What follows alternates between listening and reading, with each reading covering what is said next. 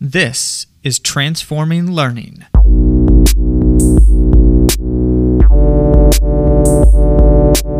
In the TL podcast, we share conversations with teachers about classroom strategies that elevate teaching and learning. If you hear a helpful idea, let us know by sharing the episode or leaving a review on iTunes. We are at CBD Consulting on social media. And don't hesitate to connect with us directly or browse our other resources at cbdconsulting.com/elevateedu. From everyone here at Communications by Design, we hope you enjoy.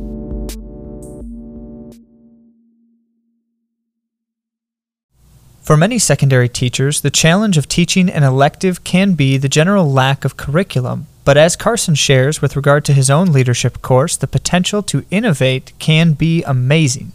In episode 41, CBD's Pete Grostic talks with Carson Ratliff about the authentic and inspiring experience of his leadership class and his ongoing efforts to grow that experience. Here's Pete and Carson.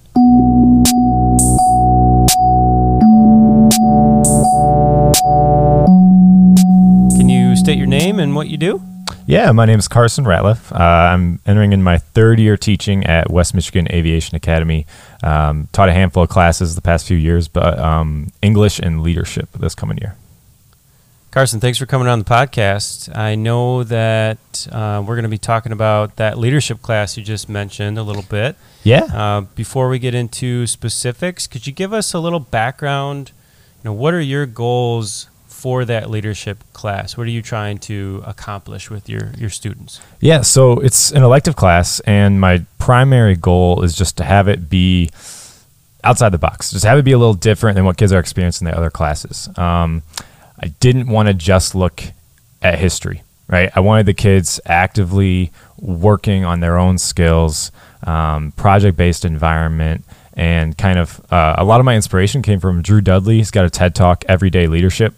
All right, and he talks about these ideas of we make leadership this thing that's like bigger than us, that's not really attainable, right? And how can we aspire to change the world based on all the traditional MLK, Malcolm X, Abraham Lincoln, all these traditional icons.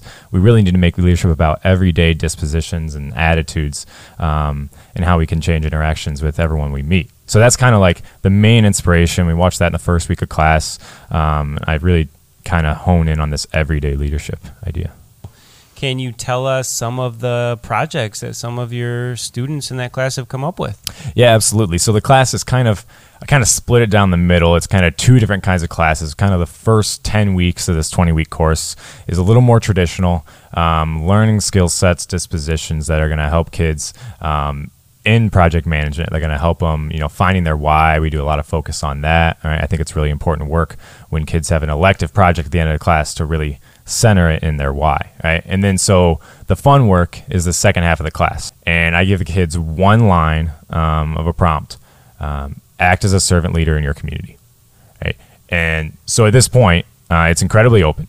And it's very intentional, right? Community that they can work in can be their friend group, can be the school, can be a digital community, can be the city, can be the state, can be the nation. Community has got a lot of flexibility to it.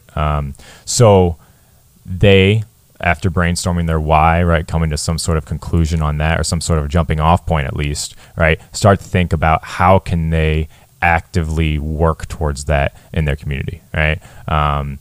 For example, one of the kids this last semester, his why was, he's a captain on the varsity basketball team that I was coaching on, and he really wanted kids to be active, and his why was getting kids active. And it's like, okay, so then the brainstorming process kind of kicks off, right? Of, what would that look like? Okay, he starts thinking about kids in his community, using a lot of technology. He loved being outside when he was a kid, didn't feel like he was seeing kids outside, and so he started to kind of organize this, community flag football event. We've had some kids just total flopped projects. We've had kids throw an ultimate frisbee event and no one showed up. We've had an animal shelter drive with nothing in the box at the end of 3 weeks. We've had, a lot of flopped projects. And I think I've learned along the way and the kids have learned along the way that, whether their project is successful or not in terms of the original, monetary or member goals they were going for, really the process of experiencing this,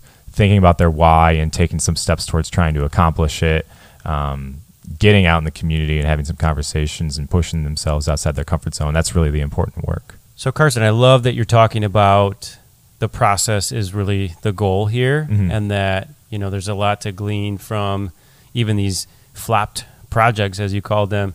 Could you talk a little bit about that? What do the students really get out of a flag football event when nobody shows up? I mean, what do they get out of those flop projects? Right, that's a great question. So first things first, I'm learning and growing throughout this process too, right? So as, you know, I try and remove myself as much as possible from the nitty-gritty and the hands-on of organizing these projects, right? I am just kind of the facilitator of this project environment, the way I see it, right? And so it's always kind of me judging where that line is sometimes of, you know, if a kid has the loftiest goal in the world in 5 weeks to do it, and I know that his AP exams are the week before and he's probably not thinking about that right now, you know, it's a tough line sometimes of, you know, how much to involve myself. But I think that that's a really big learning thing for me along the way.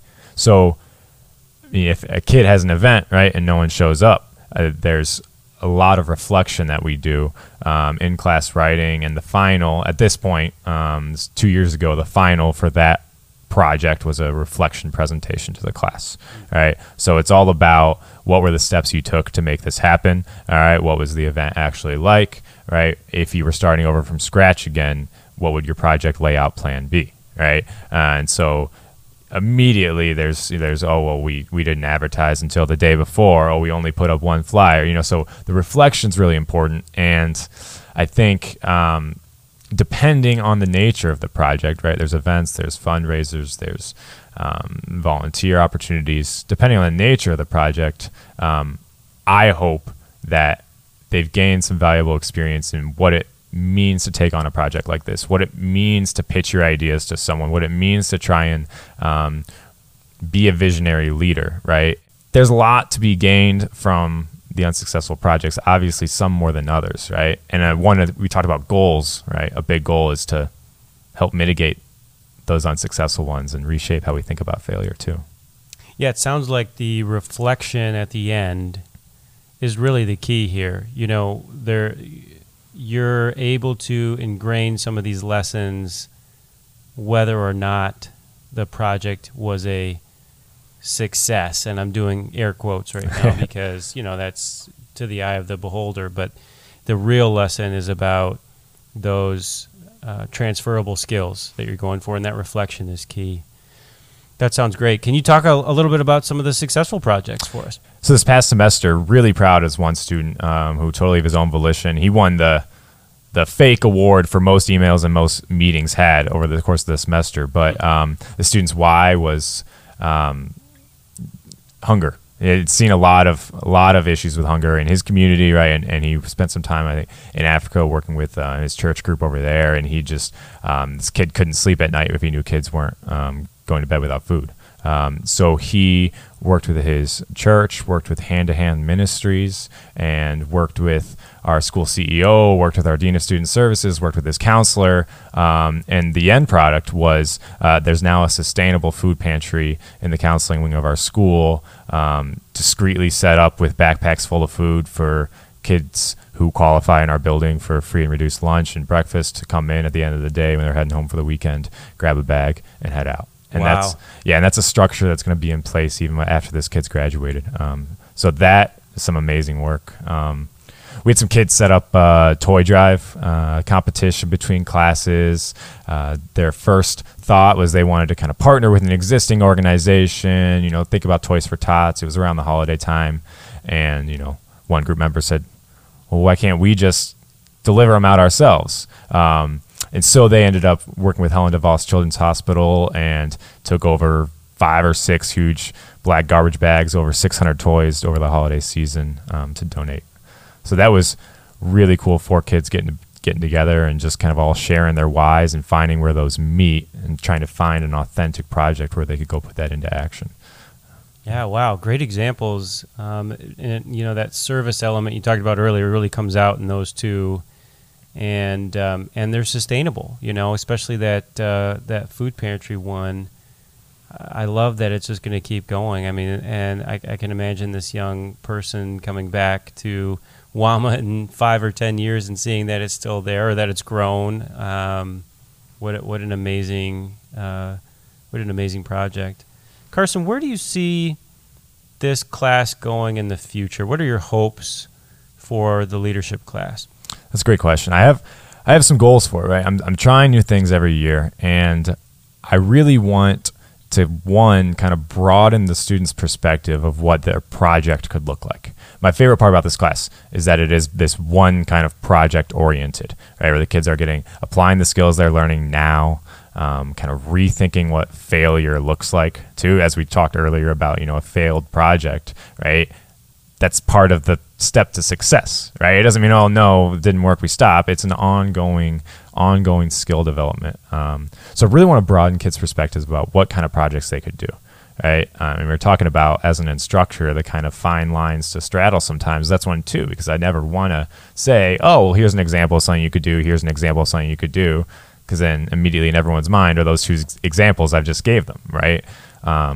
I love just leaving it entirely open in any class, right? When there's a choice option with a project, I love leaving it entirely open and letting the kids run with their ideas because they're much better than mine. So that's one goal. Right now, I also kind of, a little unrelated to this, but I have a real goal in getting more community partners, community leaders into the classroom throughout the semester, and getting us outside of the classroom and having these kids meet, mingle, learn from community leaders that are actually out there doing the thing right now. That's awesome. Yeah, really get that community connection, that authentic audience, those experts right into the classroom. Absolutely. Yeah. Carson, if people want to get to know you a little bit better, where can they find you online? Do you have a Twitter account? Absolutely. Yep. I'm at Carson_Ratliff, CARSONRATLIFF on Twitter. Carson, thanks for coming on the podcast today. Thanks so much, Pete. It's been a blast. Thanks for listening to Transforming Learning by CBD. Continue the conversation with us by visiting cbdconsulting.com/elevateedu, where you can contact our team to help brainstorm, plan, reflect, or troubleshoot your ideas and strategies. For more podcast episodes, visit anchor.fm/CBD podcast or subscribe to us on your favorite podcast app. Help us get the word out by leaving a review and rating on your podcast app, as well as sharing on your favorite social media platform. Tag @CBD Consulting and we'll be sure to respond.